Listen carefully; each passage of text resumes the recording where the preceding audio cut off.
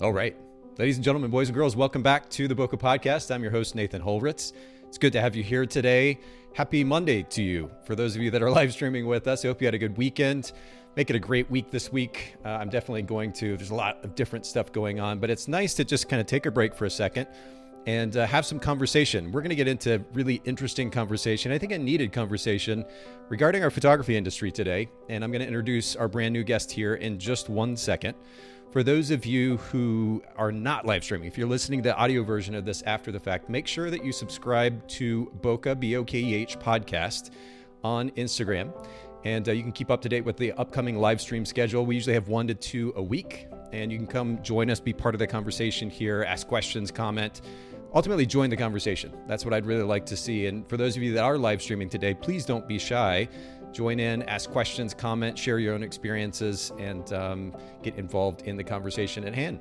And on that note, I do want to introduce our brand new guest today. Scott Josewhite is here with me. Thank you, Scott, for making time to have this conversation today. I really appreciate it. Of course. Thanks for having me. It's when you first reached out about this topic, I was just like, oh boy, do I really want to go about talking about this in a more public manner? But your encouragement has caused me to think about it and be like, yeah, we really do need to have this conversation because, you know, while we both have been in this industry a fair amount of time now at this point, and I think there are some things, you know, that are good and should be continue to be done the way that they are. And then there's other things that maybe we do need to reconsider or change in our approach to because things have changed over time. The world has changed. And so love to have maybe a little bit of a difficult conversation today about some of these things that might make some people uncomfortable. But honestly, that's usually where the good stuff is, on the other side of these difficult conversations.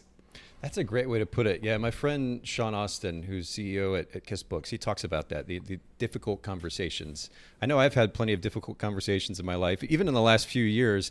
And you're absolutely right that in the moment it's uncomfortable. But if you're willing to take that little bit of a chance, a little bit of a risk, have the conversation, the potential for growth on the other side of that difficult conversation is pretty incredible. And so we're going to do that today. And thanks for enabling this too. I know, and we'll talk details here in just a second. You posted on Facebook beginning of last month, which is how this whole thing came about. I saw your post commenting on the industry at large. And honestly, the Bokeh Podcast, we've been around for about 6 years now, but my original intention was to have more of these kinds of conversations. And what it's turned into has been wonderful for the sake of adding value to the industry just on an educational level. But I want to have more of these. And so I appreciate your willingness to take a little bit of a risk yourself and have this conversation today. We'll talk about details in just a second. Scott, will you just briefly introduce yourself and your brand, give our listeners a little bit of context as to what you do in the industry? Sure. So my name's Scott Josewhite. I used to be a 7th grade special education math teacher. That was my job for 10 years. Wow. And I had degrees in special education, English, and math. I got my master's, got everything. That was going to be my trek for life. And while it was great and I really, truly loved working with the kids, I got very tired of the politics. And during that time, the industry... my business started to take off with photography, and I really realized that my dad owned his own business. He was an accountant. And so I kind of got that little sense of like, oh, I could make my own thing, be my own boss. I'm an only child. I don't play well with others sometimes. So that was kind of like, oh, this probably makes sense for you because you get to do what you want to do. I was honestly never a creative person. I was a numbers guy. I was a math teacher. Okay. But I kind of approached photography from a much more technical, analytical side that I think a lot of people weren't used to. I wasn't used to, and I kind of figured things out from there. So along the way, it's been wild. I've photographed about 400 something weddings at this point. I'm an ambassador for Sprout, Magmod, a lot of the big names, which has been a huge, huge honor. And now I'm kind of not stepping away from weddings by any means. I'm still continuing to shoot them, but I'm trying to lessen the number of those and really get back to my roots, which is education and working with photographers, both one-on-one and in group settings, to really help them just kind of refine their business in a way that makes sense for their business. I see so many educators and models of very much like, here, follow exactly what I do and you will be successful. And in the education world, not the photography industry, in the true education world, that's one of the worst things you can do. You know, every student, every person is unique. And so we need to tailor things to each person's business and make sure that it actually fits, it makes sense, because otherwise it's not going to stick and there's not going to be any actual fundamental changes at the end of the day. So that's really where I'm trying to take things in the future. But I still love shooting and being active and doing all that stuff. Weddings are my jam, but I know I'm getting older and I can't do this forever. So how long have you been in the industry now altogether? Let's see. Shot my first wedding in 2014, so coming up on 10 years here. Okay, very cool. So. And I think that context is important too, in light of the conversation we're about to have. I just want photographers to know where you're coming from. I appreciate you sharing a little bit of your resume as well. And actually, for those of you that are live streaming with us, if you go to smjphotography.net, we've got it up here on the screen, you can see more of Scott's work, which is quite stunning. You can follow him on Instagram at smjphoto. And then we'll talk a little bit more about this later. But if you go to purposeandprocess.co, you can also see the education that Scott is referring to that he offers. And you can follow the Instagram account at the same name, Purpose and Process. And we'll link to all of these in the show notes at bokehpodcast.com. Thanks for giving a little bit of background, Scott. Jakevius on YouTube says, hello, my fellow Sprout ambassador colleague, whoop, whoop, Scott. So thanks for the shout out there, Jakevius, and thanks for listening. And for those of you that are live streaming with us, again, don't be shy, say hello, comment, ask questions, and ultimately join in the conversation. I think it's really important. And on that note, let's just kind of jump right into it, Scott. I mentioned that I saw a Facebook post, I guess it was the beginning of last month, where you commented on some issues that you saw in the photography industry. And we're going to talk, kind of break each of those down here in just a second. But what was the initial impetus? Like, why of all times at this point did you decide just to kind of put it out there, your thoughts on where the photography industry needed improvement? I know. Why in the middle of wedding season would I stir the pot even more, right? Of all and times, piss off everyone in the wedding industry. No, it was, with being in the heart of wedding industry, right, of the industry in the busiest time of the year for a lot of people right now.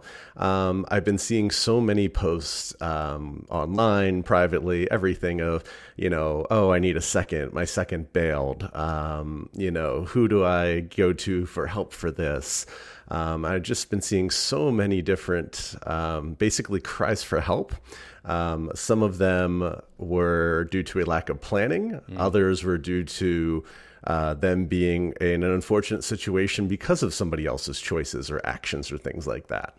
And so it was just kind of like, wow, it's been happening more than ever, especially I feel like since the pandemic happened, because a lot of people have stepped away from the industry, or some people are in it but maybe shouldn't be anymore because they've kind of shifted their priorities elsewhere, and that's fine. But then you have to kind of change how you're handling things. And I feel like a lot of people are still thinking that things are still back like they were in 2019. And I hate to say it, they're not. The world has changed, and we're not heading back that way. Things are forever going to be a little bit different moving forward, and we need to adapt some. And nobody likes to hear that, myself included. I hate having to change, but as business owners, if we want to stay relevant, we have to change. And our industry, I think as a whole, needs to make some fundamental changes within it in order for new people who are coming in to want to stay in it and make it in the long term. Because we see so many people come in, but they don't make it very long. Or people who have been in here a long time are now just like, look, I'm done. This is getting too out of control. And I really can't say I blame them at this point. Well, and let me just give a little bit more context to the first part of your post there, referencing photographers and their seeming lack of responsibility when it came to showing up for the events that they're photographing. You said, I'm really disappointed in the photography industry. I've seen countless posts of photographers looking for replacements at the last minute because their help bailed, and not for valid reasons. Sickness and other emergencies aren't what I'm talking about here. I've seen countless posts of photographers looking for help at the last minute because of their own lack of planning. There are no do-overs in our industry. One day, one chance. Don't F it up. I've missed one wedding in all of my years, and it's because I was having emergency double hernia surgery. I've walked 20,000 steps in a walking boot while shooting a wedding. I'm not missing a wedding unless I'm literally in the hospital. We need to do better. Show up for each other when you say you will. We all need to. We all need each other in order to really do our jobs. Why do you, or how do you think that coming through COVID, I guess, has affected people's perspective when it comes to a willingness to show up? Are they used to being able to play? I mean, back in the day, it was playing the COVID card. I can't do this or can't be there because of. Do you think that has some effect on it, or what's the influence that you think is at play here? I think a lot of it has been just due to the fact of people, of a lot of burnout, which I think is something we all discovered over the pandemic, which was like, wow, we are probably all overworking ourselves and we need more balance in our lives. But at the end of the day, we also have to remember that these are weddings. These are set on one specific date. And it's, now that COVID's over, like, it's not changing dates. It's going to be on that date. It's happening. And if you said you're going to be there, you need to be there. So I feel like a lot of people, I think, are just honestly taking on too much work. That's, I think, the number one thing that we're seeing is that, granted, a lot of us suffered and we didn't make a lot of money during the pandemic, and even coming out of it maybe last year, even though in different areas of the world it was busier than others. It just kind of depends on where you're at. But I really think a lot of people took on way too much work, and therefore, they're missing deadlines. And so, like, I know of somebody who they found out somebody bailed on them for a second shooter job. But really, they were bailing on them because they were trying to edit photos that were past due to their own clients. And it was just like, that's not a good excuse. And really, I hate to say it, but like, that's on you because you did, poor planning and you weren't prepared. And now you not only are hurting your own couples, but you're hurting these other couples and these other photographers as well because you took on too much. My favorite word, I think I'm probably in the minority. My favorite word is no. The answer is always no first. Yeah. And then it's, I need to check. I need to see if I have the capacity to handle this.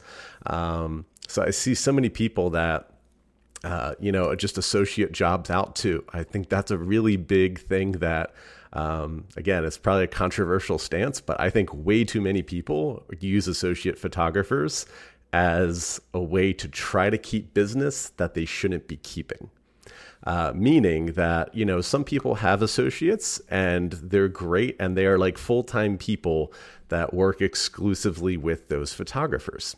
And, that's a great thing because there is consistency there. There's an expectation. They know what they're going to get. They're reliable people.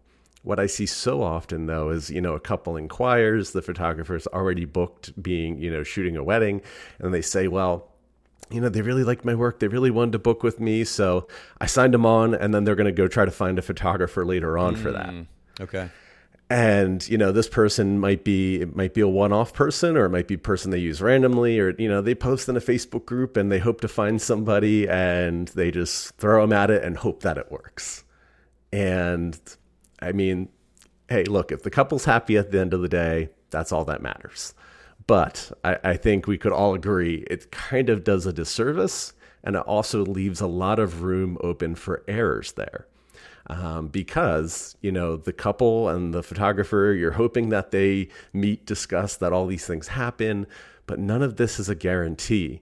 And there's so much room for error in things like that. So again, yes, you're not shooting that wedding as well, but you still have to handle the client communication, the editing, delivery, all of these other things there.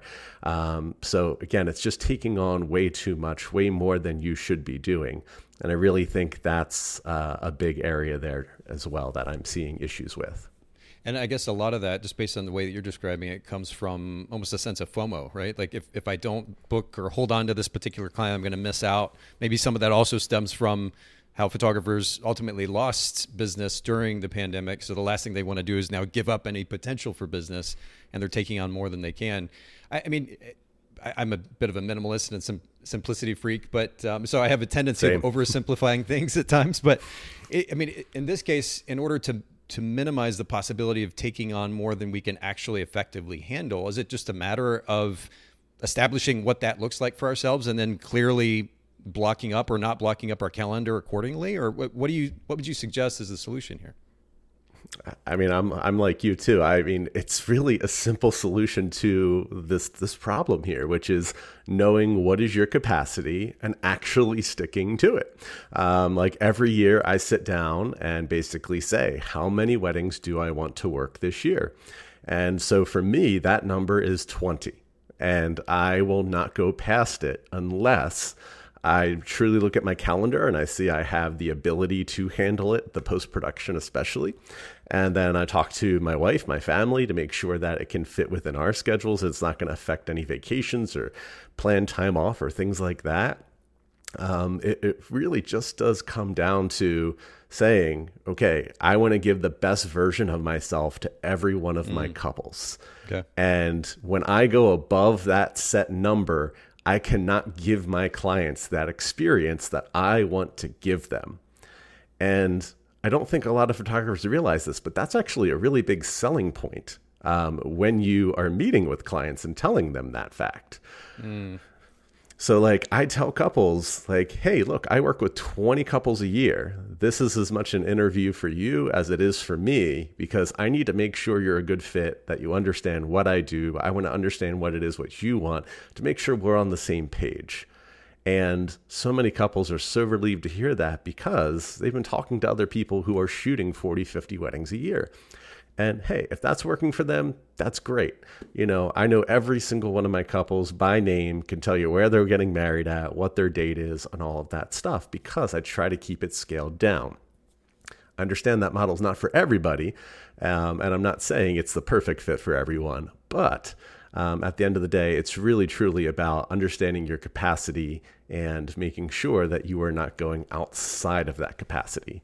And so that way you can set yourself up for success. And then if anything else comes along, you can have that thought or have that discussion about, okay, do I want to up it a little bit or not? So like, for example, I have 23 weddings this year of my own.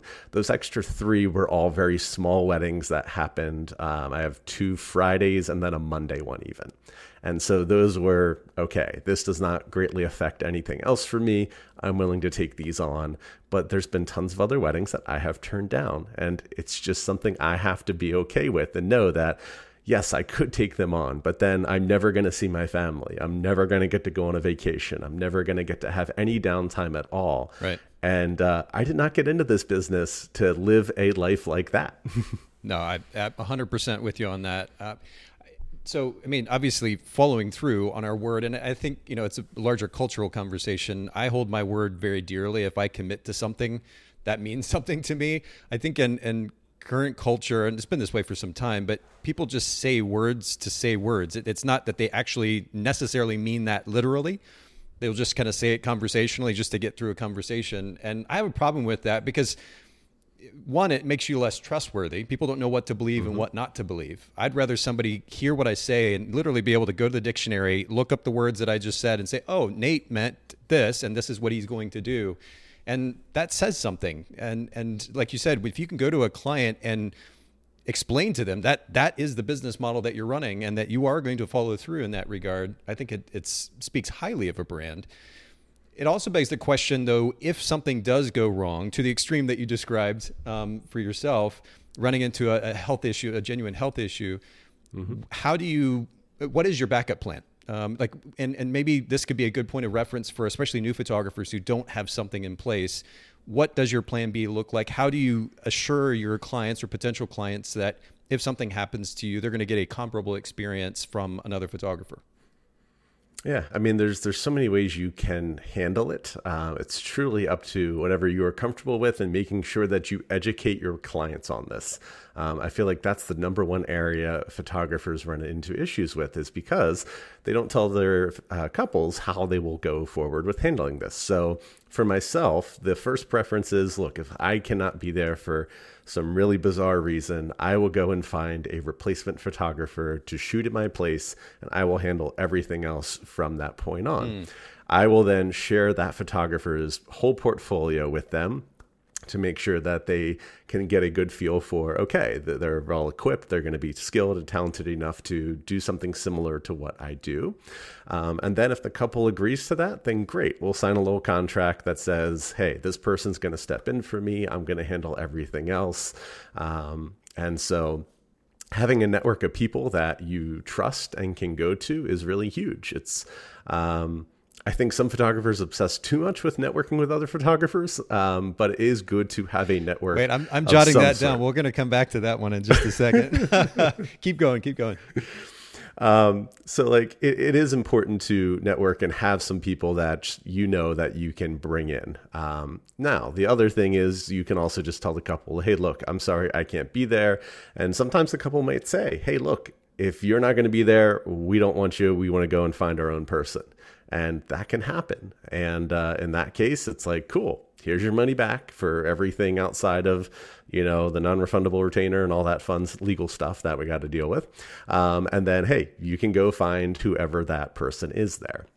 But really, it's truly about just having a good backup network, having some friends, colleagues that you can trust, and really hoping that doesn't happen. Again, I mean, in my opinion is, if I give you my word, I'm going to be there, I'm going to be there. And I know some people feel differently about this, but for me, if I can be there even at 50 to 75% of my normal ability, I think most of my couples would still take me over somebody else because I've developed a very deep relationship with them. I generally know a lot of their family, friends, different things like that at that point. And I can make it work knowing that with my experience that I have and all of that, I can still produce a good product in that end. If I ever felt like I truly couldn't, right. That would be the case where I'd be like, okay, guys, look, I can be there, but I'm going to be of no use. And I really want you guys to enjoy your photos and have the best photos at the end of the day. So here's what I would recommend. And ultimately, at the end of the day, it's up to the couple. That's what we always have to remember. That yes, there's a contract and all that in place, but at the end of the day, my goal is to have a happy couple. And if that means me being there, then so be it. If that means me hiring somebody out in my place, then so be that. Jenny on YouTube, she says it comes down to clients over profits and personal self-care over profits and making profits from taking less and charging appropriately. And we're hitting a number of topics there, Jenny. Thanks for commenting. And I, by the way, to be clear, I'm not suggesting, Jenny, that this is what you're talking about. But when you bring up that phrase self-care, this is something that we hear quite a bit in the industry. And so I want to at least ask you about this, Scott. Do you think that we've gotten a little bit soft in our culture? And the reason I ask that is because there has been this obsession with so-called self-care in our industry over the last few years. You hear that phrase quite a bit. I've heard it on my own podcast quite a bit from photographers that have been on here. And while I understand its significance to a great extent, actually, I certainly prioritize it for myself. I also just wonder if we've gotten so soft in some occasions that we're not willing to do exactly what it is that you're talking about, which is to show up, to kind of push through a little bit of difficulty for the sake of following through on our word, for the sake of our brand and its appearance to clients. What are your thoughts on that? Yeah, I agree with that. And that's the reason why I take 20 weddings a year, is because I know mentally and physically for me, once I get past that point, it gets tough for me. And can I push past that? Of course I could. But I know for myself, in order to do the best job that I really want to do, that's my limit. That is my capacity. Okay. And everybody has to know that. Like, I have friends who do 50 weddings a year, and they're okay doing that because they're used to it. They've trained themselves for it, and that works for them. And it's like, cool. Hey, you do you. But like, I've shot weddings where, I've had family members in the hospital, and, I basically said, look, are they dying? No, then I'm going to go shoot this wedding because I need to be there. And I'm going to make sure that, I check in on my phone every now and then to make sure that everything is okay. Now, with having the birth of my son, he's going to be 8 months coming up. I know that could potentially change things. So like, I can't say, without a doubt, as someone who is still new to the whole parenting world and all of that, I know several of my friends who have like, look, if my kid's not doing well, like, I'm not going to go shoot that wedding. And I can say that I would still go shoot that wedding right now, but I also can't say, because I haven't dealt with that myself yet. Sure. And I know that brings about a whole different element to everything, of course, as well. It does, yeah. And just to be clear, when I talk about this conversation of self-care, one, I certainly don't want to minimize it. And I also know that that's going to look different for different people. But I do wonder if certainly as a culture, and potentially as an industry as well, if we've gotten a little bit soft. Like, self-care is important. We need to take care of ourselves. But if that pendulum swings to the extreme, like so many things do in our society, what does that look like? And is that actually interfering with not only personal growth, but ultimately the ability for us to be able to run a business effectively, to represent our brand effectively? I think it's important to at least ask that question. Jenny chimed in again. She said, exactly as Scott said, show up, but don't be so soft that you take away too many clients and end up burnout at the cost of your health. Sanity, creativity, and family. Yeah, and that's actually a beautiful way to sum that up, Jenny. So thanks for chiming in again. And for the rest of you who are live streaming, don't be shy. Join in as well into the conversation. Sue says hello from Sun Valley. Thanks for joining us again, Sue. Good to hear from you. Let's keep the conversation going. I want to get to the next point in that Facebook post. You address photographers for bashing each other, trying to have conversations about money. And let me actually just kind of read this excerpt real quick, and I'd love for you to comment on it. You said, I'm really tired of photographers bashing each other for trying to have conversations about money. Personally, I think there need to be more open conversations about money so we can all raise each other up. You don't need to partake in these conversations if you don't want to, but don't bash others for trying to change the narrative and help change this dated mindset. Can you give a little bit of context and commentary on this topic as well, Scott? Yeah, so I seem to stir the pot quite a bit whenever I see in Facebook groups or things online. I see people commenting like, "Oh, I'm available," or "Sure, I can fly out for this wedding." When people like post up, "Here's a job, here's something," and they're talking about doing it for a few $100, maybe even a few $1,000, and you can clearly tell that they are not local. They're going to burn through all this money to try to take on this job, and it's just like, I tell people, and I say, as an example, I personally will not travel more than 2 hours away for less than usually around $10,000. That's my point. And I say this, and it's not as a brag. And I want to make that very, very clear. It's never to brag. It's simply to say that I value my time, and I also want you to value your skills and time in a similar way. And it might not be 10K, and that's okay. And not everybody is at that point. Trust me, I was once there back at the point where hey, if you pay me $500, I go drive 10 hours to you. But that also resulted in a lot of burnout, me not actually making any money, and lots of other issues like that. So I really just, the goal is to get people thinking and saying, okay, no, I value my time, I value my skills, and we need to have more conversations about these types of things instead of just like, oh, you're just bragging about this, or you're not worth that much, or I don't know. It just has kind of rubbed me the wrong way with that. So you're saying like, that I don't know. The bashing that's happening is about photographers criticizing other photographers for having like a minimum requirement to go photograph with you? I've had people straight up comment back and be just like, yeah, you're just trying to humble brag. It's just like, no, I'm really, really not. Also, why are we interpreting something that somebody typed on the internet? I mean, it's just basically we're trolling on the internet. That's essentially all we're doing at that point then. Okay. It's just like, but we're not. Nobody can read context on the internet. Let's be real. Like we're typing back and forth, and you can't take anybody's word exactly for what it is, because we don't know the true intentions behind all of that. But like right now, I mean, it's even been in the news from what I've been seeing lately. There's a current trend about just every industry trying to talk about salaries and hourly wages more publicly, and trying to get companies to actually post up like, hey, here's a salary range, here's an hourly range, something like that, because there's so much secrecy behind it. And while I do get that for certain things, there are certain things that just shouldn't be secret. Like any teacher's salary, you can go online and find out exactly how much they make. Yeah. So like I literally had a parent went online and they're like, you get paid this much. And I was just like, yeah, I do. And it was just like, yeah, it's public information. It is out there. So I'm not saying we need to out everybody's salary and pay and all of those things.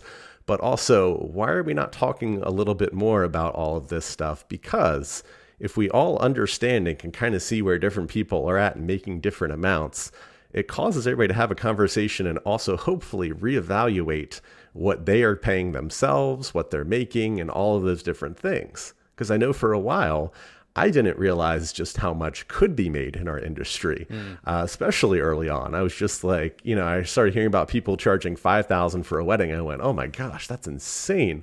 I could never charge that much. I'm charging $1,000 over here for a wedding. I'm struggling to get clients. And now I look at that and I'm like, you can't get me to leave the house for less than $1,000 right now. And it's just a completely different mindset shift. And I really wish people didn't bash on other people for choosing to basically run their business in a certain way where, they're not willing to do certain things for less than a certain amount. So like for myself, I love being a second photographer. I absolutely love it. But I cannot leave my family on the weekend for $500. It's just not worth it for me anymore at this point in my life. And so therefore I have drastically raised that rate up. And this year I did not second shoot quite as much. And I was perfectly okay with that. Even though I missed the task of going out and working with my friends and creating more great photos, I really love all that. But at the same time, I had to say, I value my time. I value my time with my family. And I also need to remember my capacity at the end of the day. Those things are more important to me than a few $100 extra. Now, the flip side of that conversation, I'm curious to get your take on this. This is something I've been talking about on the podcast for years now, is a pretty significant percentage of the industry can't afford a photographer like yourself who has these premium minimums. I can't afford myself. Right. Well, so I wonder, speaking of honest conversation, while I absolutely understand your point about clearly establishing for yourself, first of all, what it is that you're trying to accomplish as a business owner, and then letting that dictate your decisions and filter out your decisions regarding how you allocate your calendar for the sake of photography, right?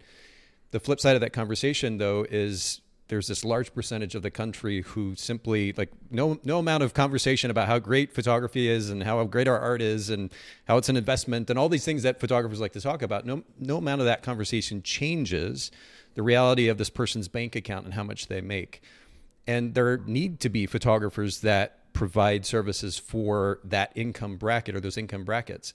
What are your thoughts about that conversation too? Because it seems like our industry has been super obsessed with the idea of photographing the high-end bride or having a higher-end client or charging more per. And I get it. I did the same thing. But what about the rest of the marketplace? I mean, there will always be a place. I mean, every industry is always going to have a top, middle, and bottom, no matter what, no matter how hard we try to shift things, no matter how hard we try to educate. There will always be a mix there. And there's absolutely nothing wrong with that. In fact, we need to have some balance throughout every industry. In fact, when there's not a balance, that's when things kind of, get very hairy, per se.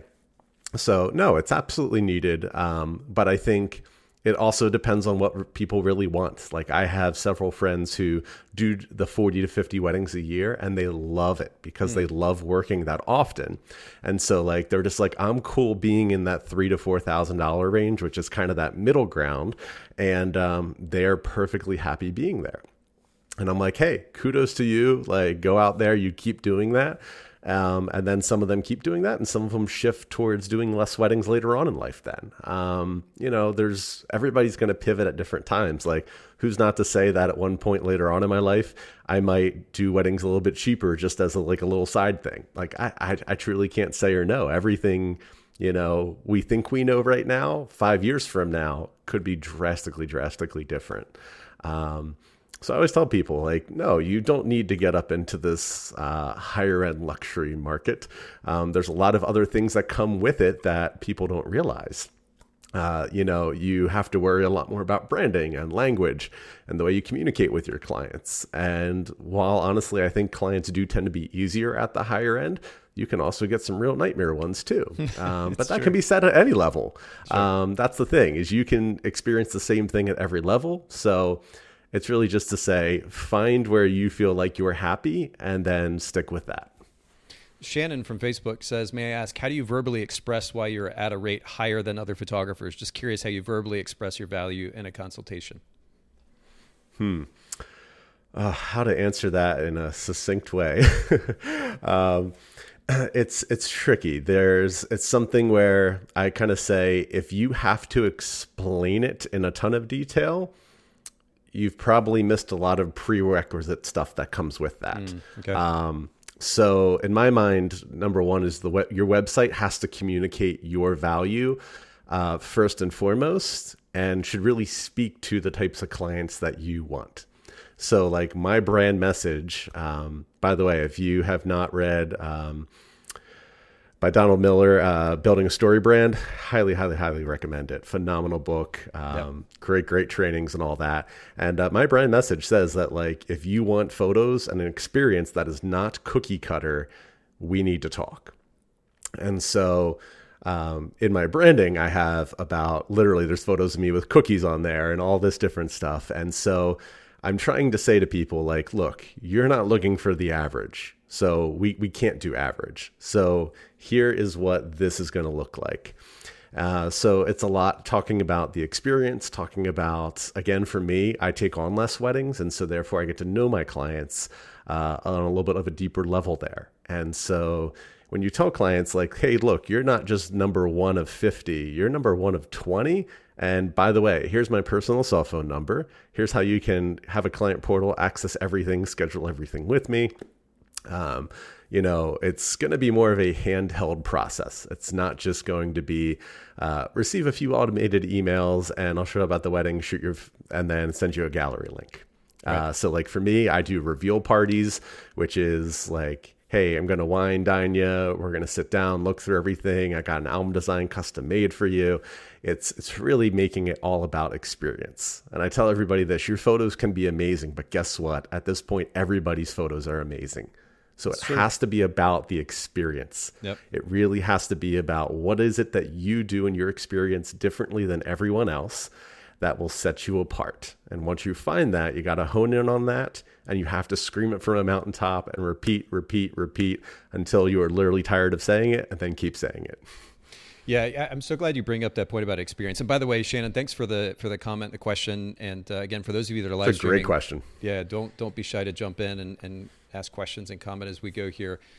I just did a little shoot for a family just the other day, Scott, and as kind of an experiment of sorts, I took both my phone. I have an iPhone 14 Pro, and then I took my DSLR as well and photographed the session using both.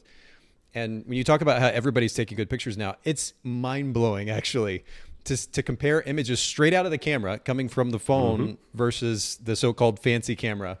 Absolutely. And because what that phone can generate because of AI and all the processing that it does internally, straight out of the camera, in some cases, blows away what you're seeing straight out of the camera before any kind of post-production work on some of those raw files from the Canon that I happen to be photographing with.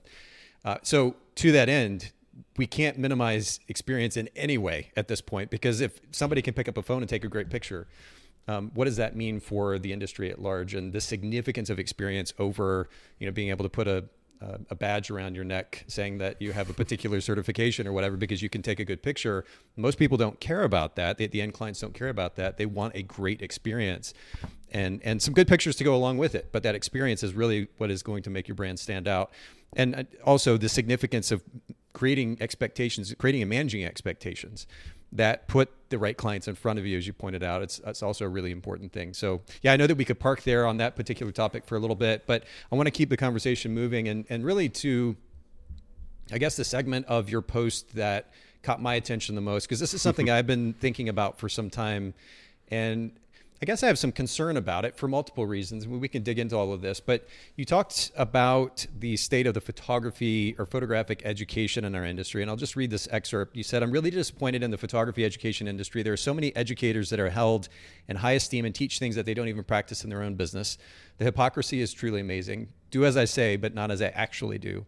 There are so many educators that are promoted by their friends, even though their friends know all of their shady business practices. They turn a blind eye because their friends at it would cause huge waves if their actual behaviors and practices came to light. Most educators are promoting specific products and services because they get massive kickbacks from those companies.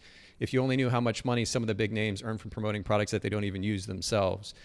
And so, I mean, there's so many different directions we could go in this conversation. And I know that you're in the education space as well, which I think makes this conversation that much more interesting. Do you think, first of all, and part of my concern around the education industry right now, and has been for some time, is just the sheer volume of photographers that are getting into that space. Kind of seemed like, I think back, I don't know, maybe 8 or 10 years back in the industry when photographers started to realize that they could do something besides just shoot. And so whether they were launching an education course or partnering with a company and launching a product or selling some software, that became kind of a trendy thing for a bit. And you'd see them get up to speak at a conference or workshop or otherwise, and you just kind of knew that they were going to say something, try to sell you something. Mm-hmm. And then that shifted massively, really, in the direction of education. And I think at least part of it was like almost like a get rich quick scheme of sorts. Like they thought or assumed that they could make a ton of money selling education courses online, make some quote unquote passive income. And maybe that's been part of the draw. But what are your thoughts about just the sheer volume of photographers that are now experts in our industry? Like at some point, is there some kind of a weird imbalance that's going on? So here's the thing. I will always say this. I'm never personally worried about more people becoming educators in the space because we've seen it as photographers. There's so many of us, and yet most of us still are doing fine and have plenty of business. Like, there's tons of new photographers in my town. Am I worried about them? No. With that being said, though, if we're talking about quality education, that is the concerning part. And there's a big difference there. How do you define quality, by the way? Just to give further context to what you're saying. I mean, it's always subjective, of course. That's the tricky part about all of this. But is it, though? I'm curious. Well, yes and no. I think it depends on the expectations that are set by the educator themselves. I think a lot of the times that's the issue, is that the educator's trying to attract everyone. And as we all know as photographers, if you really truly want to elevate you and your brand and your photography, you go a little bit more niche and you try to focus on one thing. But why is it then as educators, so many of them try to just, hey, everybody, look at this? Because it's a little bit easier, it's a little bit more general. And what do? You typically get the more amateur photographers who are just kind of starting out. They're more easily, how do you say it? They're more subjective to purchasing things like this because they're like, oh, that looks really cool. That spoke to me. And then they buy it, and then they kind of go down this whole rabbit hole with all of that right there. Because they don't know better, because they're new to the industry, you're saying? Exactly. They don't know any better. And I mean, I was one of those people. I bought tons of courses, all these different things. And it was just kind of like, at some point I was like, what am I doing? Like, I just keep buying all these, little things here and there. And some were good. But honestly, most were kind of junk at the end of the day. But yeah, it does worry me somewhat. Like I've seen photographers being like, oh, I'm going to teach off camera flash. And literally they have photographed 20, 30 weddings and, mainly do all natural light stuff. And they're just like, yep, just sold out my class. And it's like, cool. I'm happy for you, but I'm also really worried about those students because you have such little experience and you have not actually had to deal with all these different things in the real world yourself. So how are you going to be able to teach this to other people? The biggest thing that I guess I have issues with in the education community is that many people are very knowledgeable. There's tons of knowledge, and I know some people that are honestly way smarter than me at some things, but it doesn't mean that you know how to teach others. That is the key part that really just kind of grinds my gears. And I'm not saying that it makes me better because I was actually a teacher, but you do need to know how to teach in a certain way. You cannot just regurgitate information and be like, I'm an educator. That you're not an educator then. Anybody can do that. Anybody can go and look something up online, regurgitate it in their own way, tie it up, make a video for it, make a PDF and sell it as this amazing course. But it doesn't actually teach anybody anything new. It doesn't talk about the why or the how or anything like that. So we need to make sure that any education that's out there, it needs to go deeper than just, this is how I do it, and now you go do it. It can't be just that. And I see that so much. I like that distinction. Yeah, it's one thing just to just kind of go on and on, rant about the way that you're doing things. It's another thing to teach it in a way that is, A, understandable, B, applicable, and C, even more specifically, applicable for that individual photographer and their needs. And you kind of touched on that a little bit earlier. We can't just put general education out there and expect that it's going to fit everybody's individual needs. Yeah. So like, for example, I teach an in-person workshop. I just did it back in September. And during the workshop there, one of the things is I work through speed posing of like going through like kind of poses, prompts, things like that. And so I literally showed the students like with a real life couple, here is how I go about doing it myself. And so I say, these are the things that I always do. And then here are the things that then I kind of have to feel out for each couple. How am I going to adapt it to fit kind of their personality, their style? And so I do that right on the spot. I model it for them. And then I have all of them do it themselves. So they actually practice it right on the spot after seeing it for the first time from me. And so as they're doing that, I tell them all, I want you at some point to put your own little spin on it now. So you can duplicate me for part of this, but then you need to figure out what's going to be your little own personal twist that fits your brand best now. And so it was so cool to get to see all of them be like, okay, so you did this. That's not really kind of my style. And then they did this instead. And you could see the look on their face when they were like, that felt good. Because I was like, why did that feel good? And they said, well, because like that's something I naturally do. And I'm like, exactly. That's what I want you to do. I want you to take pieces of what I'm showing you and then say, cool, how can I adapt this so that it fits what I do and feels like a natural fit for what I'm already doing, rather than trying to be like, hey, here's exactly how I do it. Now you go and repeat it exactly the same way.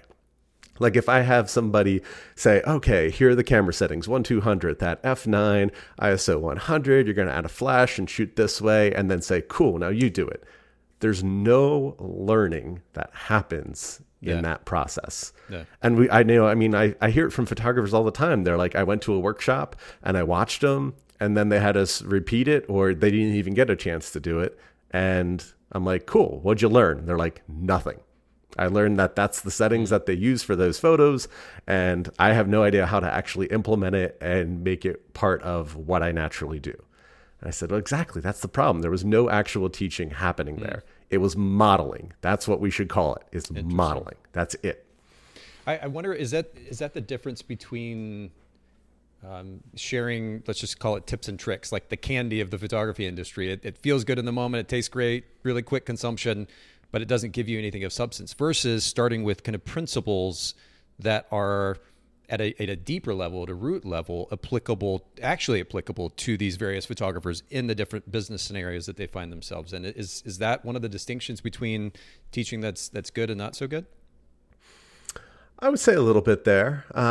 Yeah, I mean, let's be real. The reason that everybody does these quick tips and tricks, also, of course, talking about photography gear itself, all of these things they're what people want to hear. And I hate to say it, but like the YouTube analytics back it up, the Google search results back it up. Right. Like these are the things that people search for and look for. And therefore, what does the industry do? It keeps feeding that because we kind of have a game to play. And so like, I can't say I'm not guilty of that myself at times. We use titles and things like that to catch people's attention. Hopefully there's more beyond that than just, a catchy title. Right. But I think we can agree a lot of the times it's not. It's just, hey, here's the coolest little niche thing that you should be doing or that you want to be looking out for. And, at the end of the day, it's only going to get you so far. Actual good business fundamentals, good photography skill fundamentals, all of these things that they haven't really changed. But they're not big and sexy things that people want to hear. Like with gear, I've been using the same gear for 5 years now. I have not purchased a new lens or camera body in 5 years. How dare you? I know. I have friends who are still shooting on like Nikon D750s and they're killing it. And it just goes to show you, it really, really does not matter at the end of the day. Do you have happy clients? Are you making good photos? And do you have money in your bank account? If you do, then fantastic. I could care less what you're shooting with. I could care less about how many Instagram likes you're getting. I don't care about that stuff. Yeah. So and I mean, I know that's a hot take, but I mean, that's why like people were like, well, why don't you give me a gear review on this? I'm like, because I don't know. I haven't purchased anything new in 5 years. I really don't care. Yeah, the more blunt answer there would be because it doesn't matter. Exactly. That's it really truly does not matter. I still think back to the first, I guess, professional digital camera that I ever bought. We ever bought as a studio was a Nikon D1X, and it was less than 6 megapixels. The dynamic range was terrible, and yet if you knew how to take a good picture, just the basics of photography, you could get a stunning image, and I still could, a stunning image out of that camera and easily blow it up to a 20 by 30, 30 by 40 and have a ecstatic client. All these iterations, they may be fun for the sake of tech conversation, but it doesn't actually matter that much to business, and that's the honest conversation. So I'm glad you bring that up. But you talked about hypocrisy. Are you seeing the hypocrisy in the photography side of the education, like the technical education around photography, or is it on the business side, or a combination of both? What does it actually look like tangibly? I see it with both. I mean, obviously, I can't name names because also many of these people require you to sign NDAs and all of that fun stuff. I hate to say it, it's to cover their butts, which is really, really sad. That's a whole other topic for a different day, but I really wish there was more out there. I kind of made a little note about this because I wanted to briefly touch on it. But if you notice, there are no reviews online for any of these photography educators, except for on their own personal websites and their own Facebook groups, which are all places that they control. So even if there is a bad review, what do you think is going to happen to it? It's not going to exist out there for very long. And it's something that has always bothered me is why do we not have a platform of some sort where we can keep reviews of like, hey, look, you actually purchased this course. What is your actual opinion of it without the, educator pressuring you to leave a review or anything like that? That's a huge gap I feel like our industry needs to address in some way. I felt that way about associates, seconds, and assistants for a while, but my friends, I think they were on your podcast recently, Shoot With Me is a great new thing, and therefore you can actually see reviews of people that you're potentially going to hire, which was desperately needed. But I think we need that type of accountability within the education sector as well. Because if you look, like, when's the last time you saw a negative review of anything educational from any of the big names out there? Like, that's a really great try to think about it. Yeah. You probably haven't seen it because I guarantee you it does not exist because it's been cleaned up, it's been polished, and it's not available publicly. And most of the time it's because legal action is threatened or different things are signed that require you not to say a word. And again, everybody's like, you got to name names. You got to tell me. It's like, I wish I could, but that's going to get ugly then. Yeah.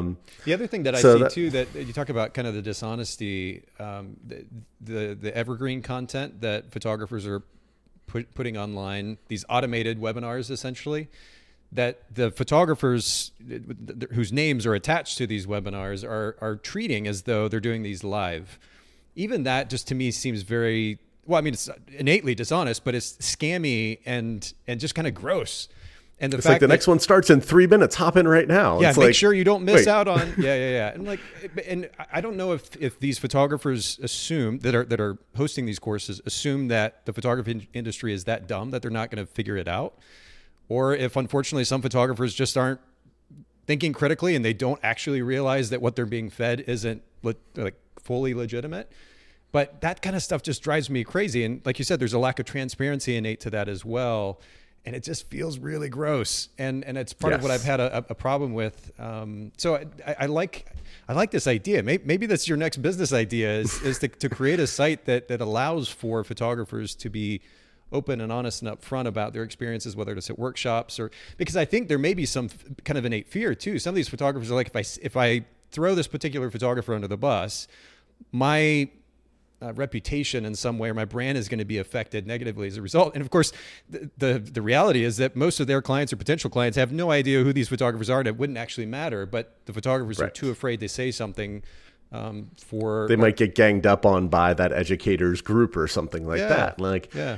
That should never be the case, because if we think about this in our real life, like if you go to a business place and you have an awful experience, it's not saying that you want to put them on blast. And it's not like I'm encouraging people to blast, educators by any means.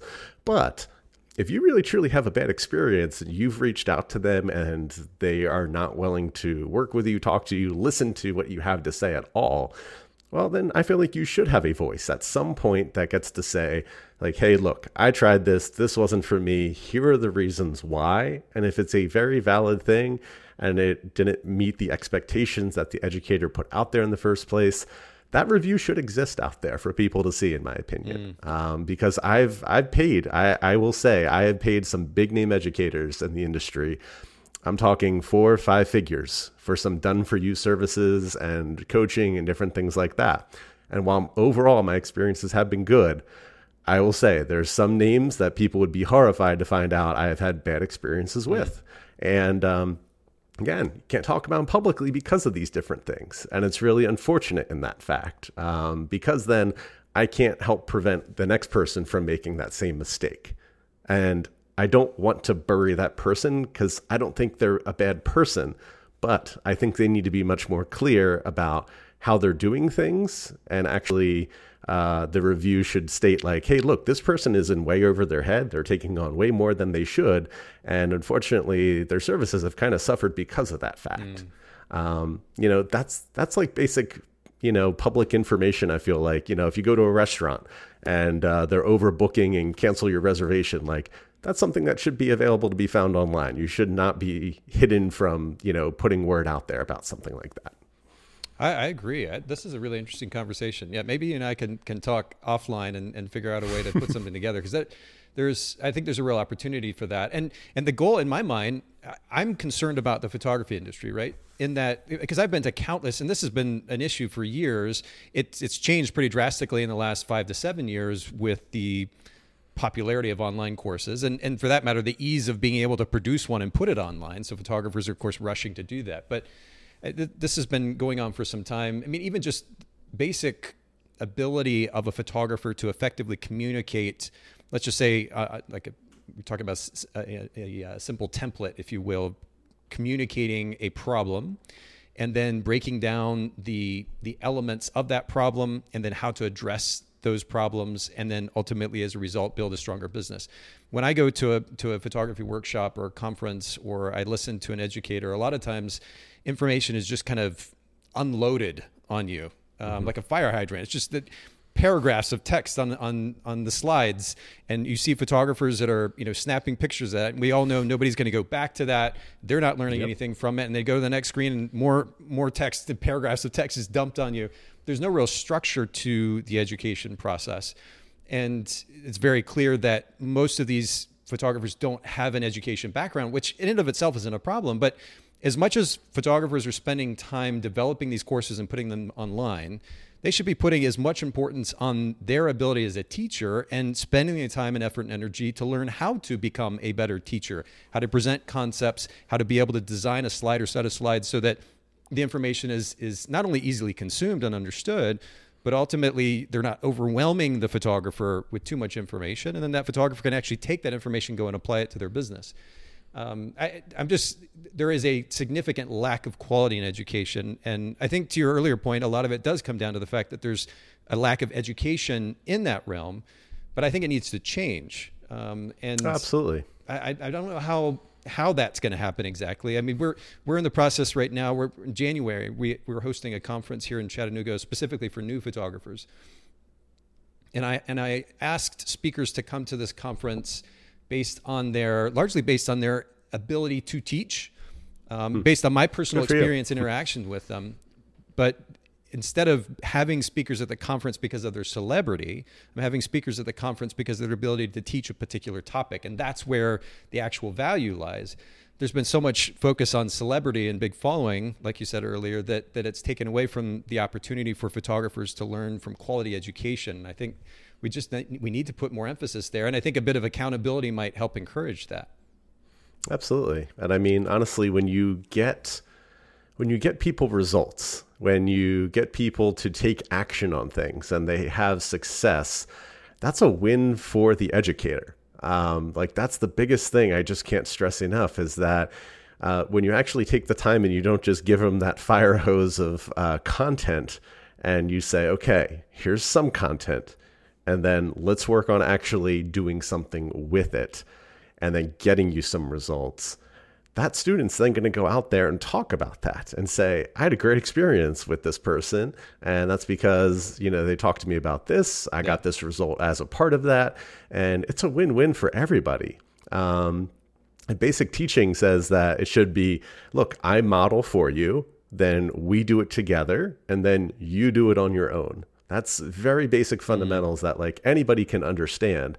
And so when you model it that way and work with people in that sense, all of a sudden, all those workshops, all those things that they've tried to consume before and didn't get results from, all of a sudden they can now start processing it that way when it's broken down into something very simple like that. I like that. Okay. We could easily park here because I have various thoughts on it, but we'll keep going here for the sake of conversation. As we finish up, Chris Torres chiming in from YouTube saying two of my favorite people to learn from, just out here spitting truths. Thanks for chiming in, Chris Torres. I really appreciate that. And I guess just to finish up this conversation around education, one of the things that you alluded to, in fact, let me just read this excerpt from your quote. You said, most educators are promoting specific products and services because they get massive kickbacks from those companies. If you only knew how much money some of the big names earn from promoting products they don't even use themselves. As a company owner, photographers at a post-production company, I've stayed away from, I call it the celebrity game, because there's so much politics involved in that. And I don't like that feeling, that kind of sleazy feeling of here is some kind of compensation so that you go talk about my brand. My approach at this stage anyway, tends to be, if you're talking about my brand, I'm naturally super appreciative. And then I want to do something for you as almost like a thank you, right? You're adding value to my company just innately. And as a result, I want to add value to your life, versus the other way around, what seems to be more popular, which is, oh, you've got a massive following. Let me give you a bunch of money. And hopefully we're going to make some money from that as a result. My business is going to grow from that as a result. How can we change this dynamic so that, one, there is transparency, and honesty that goes along with it. But then two, I guess I keep using this word sleazy. It's kind of an old school term, but so that things don't feel as sleazy. Like when you're actually hearing from a photographer that about a particular product, that you can trust that they're actually using the product, that they actually like the product, and not just because they're being fed some money into their pocket. Well, that would require some photographers to actually have some morals. I went there. I have been approached by so many companies. This is not a brag. I've been approached by so many. I've been approached by album companies, different editing companies, all of that stuff, to be basically like, hey, come on, be our brand ambassador. We'll hook you up with all these things. And I said, thanks, but I'm currently using something I'm very, very happy with, and I'm not going to change. And they were just like, well, what if we upped it to this even? I'm like, again, I appreciate the offer, but it's going to be a no, because I need to come from a place of honesty, in my opinion. And again, just to give a scenario, I won't name names, but there was an album company approach basically every like mag mod photographer, every SLR lounge ambassador, like they just went down the list and just reached out, and you could tell it was a blanket email to everybody. Like, hey, we love your work. We want you to use our albums, blah, blah, blah, blah, blah. And so they would hook you up with all the kinds of free albums and all of this stuff. But then you had to make public posts, sharing out about them and all these different things there. Yeah. And there were some financial kickbacks and things like that too. And would it have been very lucrative for me? Absolutely. I'd be banking, 4 figures a year easily off of that partnership right there. But I use a manufacturer that I love. I don't get a penny kickback from them, but I shout them out from the mountaintops. By the way, Blacksmith Albums, love you guys. Shout out. But like, I don't get a penny kickback from them, and I never will. And I'm perfectly okay with that, because I actually use the product and I love it and use it on a regular basis. So I feel like a big thing that educators need to do is, if you're using a product, like, you need to actually show the behind the scenes, or show that like you recently bought or used that product. I think that really gives a lot of credibility to things. So for example, like, I'm a Sprout Studio ambassador. So like, I will, in the lives in my Facebook group, I will like log into the back end of my Sprout and like show people different features of Sprout that like, here's why I use it. Here's why I love it. And like, yeah, you can see like a couple just paid me like 2 minutes ago. So like they can see that it is real time. I'm actively using it and all of that stuff. For example, I mean, I'll put it out there because I think everybody knows it. HoneyBook is touted by, I think, every, educator in the world. I'm not saying it's a good product, not saying it's a bad product, but there's a reason that everybody is being an ambassador for HoneyBook. And that is because there's a massive, massive kickback on it. And I know for a fact there are several big name educators who have made tens, even hundreds of thousands of dollars off of affiliate for HoneyBook, and they don't even use HoneyBook anymore. Like they tried it out and they were like, oh, cool. Yeah. Affiliate link. And they're still promoting it to this day, but not actually using it to run their business.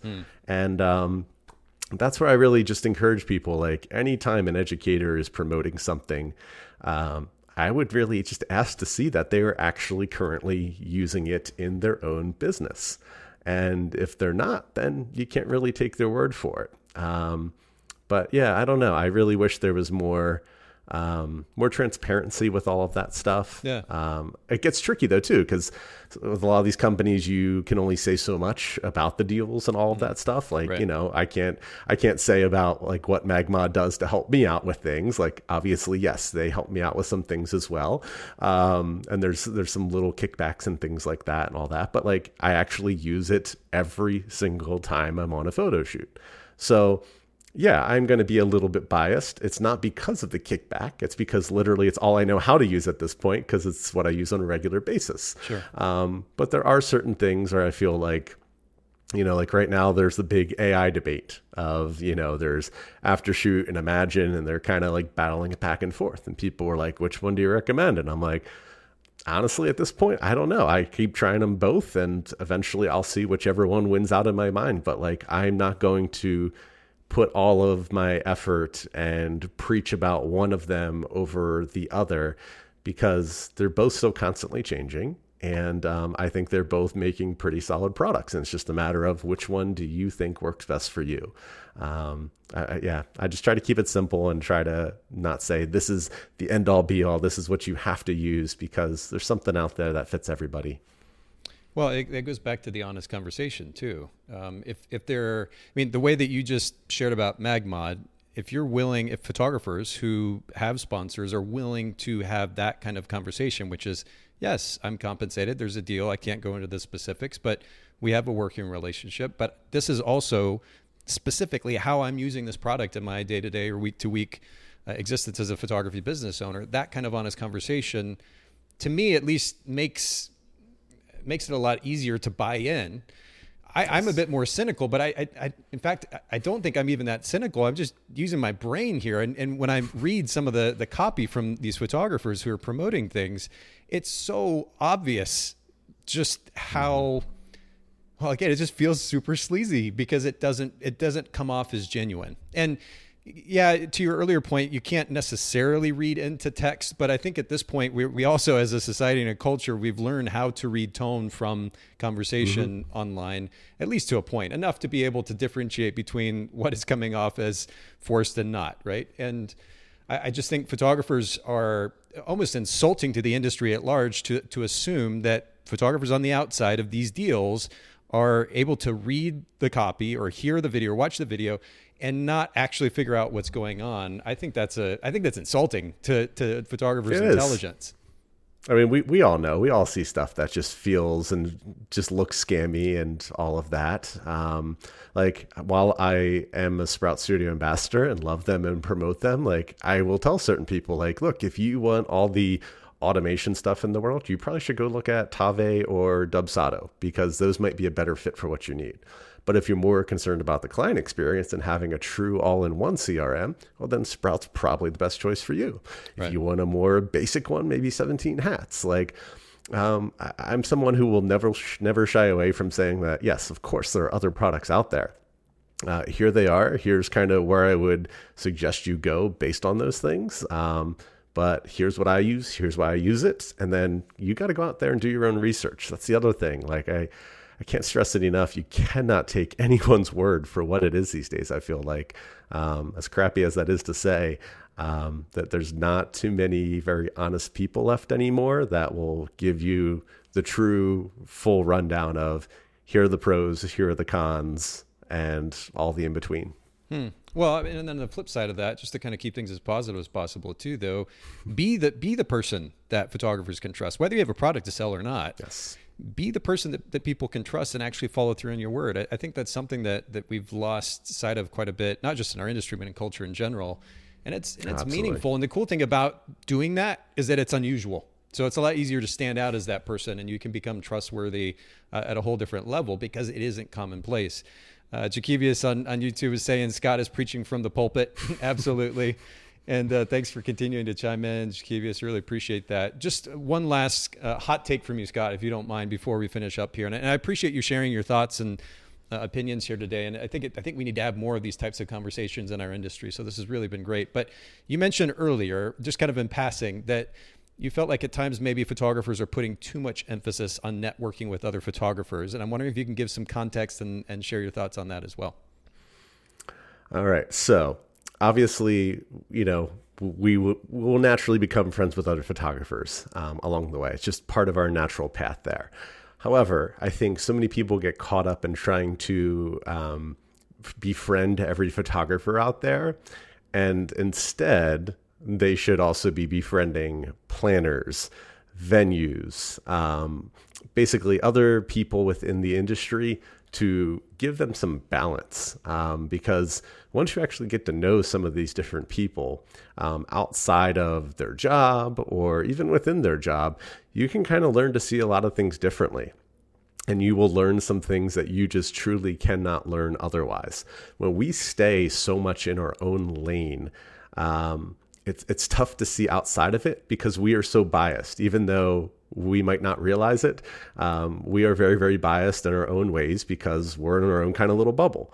So make sure from time to time to get outside of your bubble, network, befriend those people because they will tell you things you would never be able to figure out otherwise. So like I just did a wedding that a planner hooked me up with. And I've actually become like friends with her now. And as I was chatting with her at dinner, she says, "Oh, by the way, I thought you'd find this interesting, but the couple from tonight, they didn't even want to meet with you because of their budget. They knew that you were going to be outside their budget." And she said, "I encouraged them still to meet with you no matter what." And they came back from meeting with you and said 100% signing on, top package, the works, everything. Wow. And she's like, "Really?" And they were like, 100%, we see why you recommended him. And she said, she's like, "It gave me so much insight. I hope this gives you some insight." And I went, "Oh my gosh, that was priceless." Because this was basically a couple that was looking to be in that $5,000 to $6,000 range. And I mean, again, not to brag, but after it's all said and done, they're going to probably spend nearly $15,000 with me, which is mind blowing. Like absolutely. When they originally couldn't afford you, right? Right. And it just goes to show that like, when you network with other people and they understand what you do and you understand what they do, you can make these relationships that become very beneficial for both of you. So like couple love that planner. I love working with her. She sends me work. I send her couples that don't have planners yet. So like it really comes all together. And that's the point. It's like I even have a DJ company where we refer people because like every now and then somebody will book a DJ before me. And I just had them send me a couple and they signed on with me because we've become close now.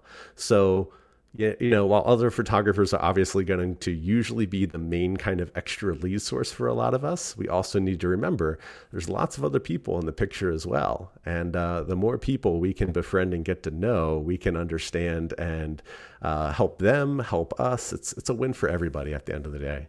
Oh, huge. I mean, I would say a large percentage, and maybe even conservatively speaking, a large percentage of my photography business, wedding photography business, came for a number of years actually from a particular wedding coordinator in town. I've talked about her on the podcast before. Her name was Taylor, but we had such a great working relationship. She'd literally, not only would she just simply refer couples to us, she'd literally bring them to our office, sit down with us, so me, and then the couple is there, and she's sitting on the couch nearby, and I didn't even have to say anything. She would literally sell our company, our business for me. That was the kind of working relationship. And that's priceless. It's absolutely priceless, because now you're no longer the one that's talking about it, right? It comes from a genuine place. So that was huge. And yeah, absolutely. Cannot emphasize. I like, though, I guess the premise of the point that you made, which is to not allow yourself to get stuck. And I think this sums up this conversation in general beautifully, not to get stuck in that bubble. It's so easy for us to be in our own kind of echo chamber of thoughts and ideas, and then ultimately ways to do things as photography business owners. We need to take a step back, especially as the industry continues to change pretty quickly. Take a step back and open our minds up, and be willing to not only hear what others have to say, but have conversation, intelligent conversation at that involves critical thinking, and actually learn and make adjustments as we go. It's so important to do that versus what I've seen happen. I've been in the industry now, Scott, since 2001.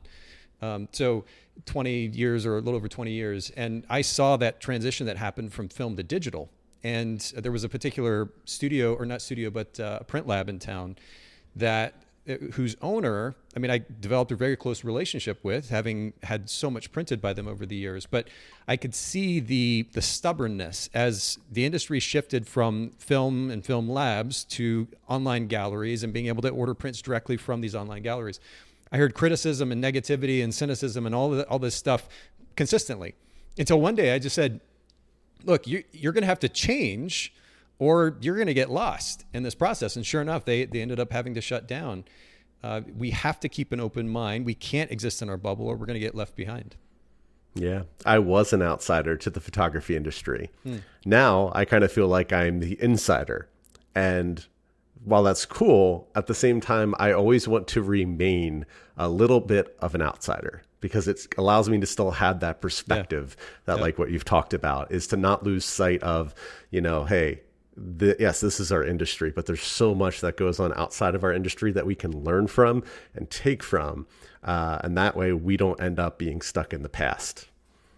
Great way to sum up the conversation. Crystal says, thanks, guys. Got to go to appointment. I'll watch the rest on the podcast upload. And yes, we will be pushing this out to audio soon. But Scott, before we go, and for the sake of full transparency, you did not ask me to do this, but I know that you've got the education side of your business. You've got your photography business, but then also are teaching photographers of all things. You said earlier, topics that aren't so sexy. And it's so funny. I kind of laugh internally, because systems, workflow, structure, like this is something that's not necessarily at the top of the list of photographers to learn. And yet it's at the center of everything that we do on a day-to-day basis. So it's a conversation that needs to be had. It's certainly education that needs to be had. Will you share with our listeners just a little bit about the education that you offer, the coaching that you offer? Sure. So I called it purpose and process because there's certainly lots of processes out there. We've seen them all. We've been sold them, advertised to, but very few, I feel like, actually have a lot of purpose behind them of here's why we're doing it. Here's how we're going to go about doing it. Here's how to delegate it. Here's how to automate it. Here's how to do all these things. So that's really what I try to focus in on. So I really, truly, mainly stick to primarily the business, but I also do talk about when it comes to shooting, when you're out in the field, kind of coming up with game plans for how you can do things and replicate things. And that way you're not stuck trying to figure everything out. So it's basically, how can we make systems for every part of our business? So that way we're not trying to make one-off unique things each and every time, because while that's fun and all, it eventually leads to burnout, both creativity and in your business. So my goal is just, hey, what are all these things that you're doing and repeating all the time?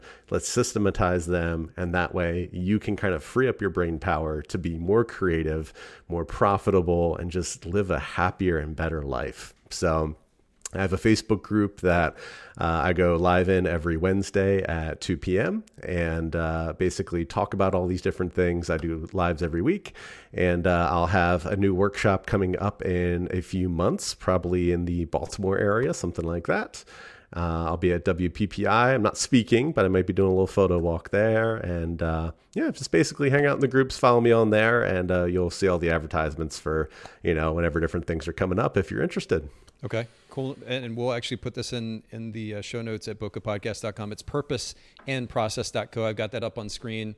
And you can also follow Scott there at Purpose and Process on Instagram. We'll link to both of these in the show notes at bokehpodcast.com. Scott, this has been really good. Maybe we could do a round 2 or 3. I think there's a lot more to talk about. And certainly with regards to systems too. Maybe we can come back to that conversation at some point. And Don from Facebook says, what is the name of the group? Purpose and Process Mastermind. If you just search that on Facebook, it should come right up for you there. Awesome. And we'll link to that in the show notes as well for anybody who misses the live stream. If you go to bokehpodcast.com, take advantage of those show notes. Thanks again, Scott. I really appreciate it. Thanks for everybody for listening, for chiming in, and we'll talk to everyone soon. Thanks, Nathan.